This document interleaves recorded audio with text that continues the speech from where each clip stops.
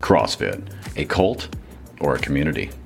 CrossFit was established in 2000 by Greg Glassman, where he opened the first gym in Santa Cruz, California. Of course, this came from California. What you do is basically spend $200 a month to do burpees in a garage-style setting called The Box.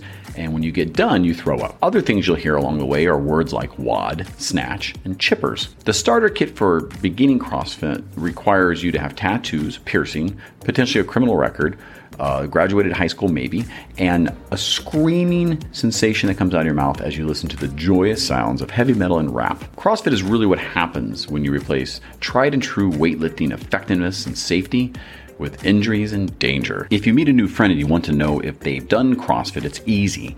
They tell you in the first 2 minutes of meeting. But at the end of the day, if you do it, you probably get ripped and look amazing. I haven't tried it yet. It's because if I had a sexy body on top of this voice, it's game over.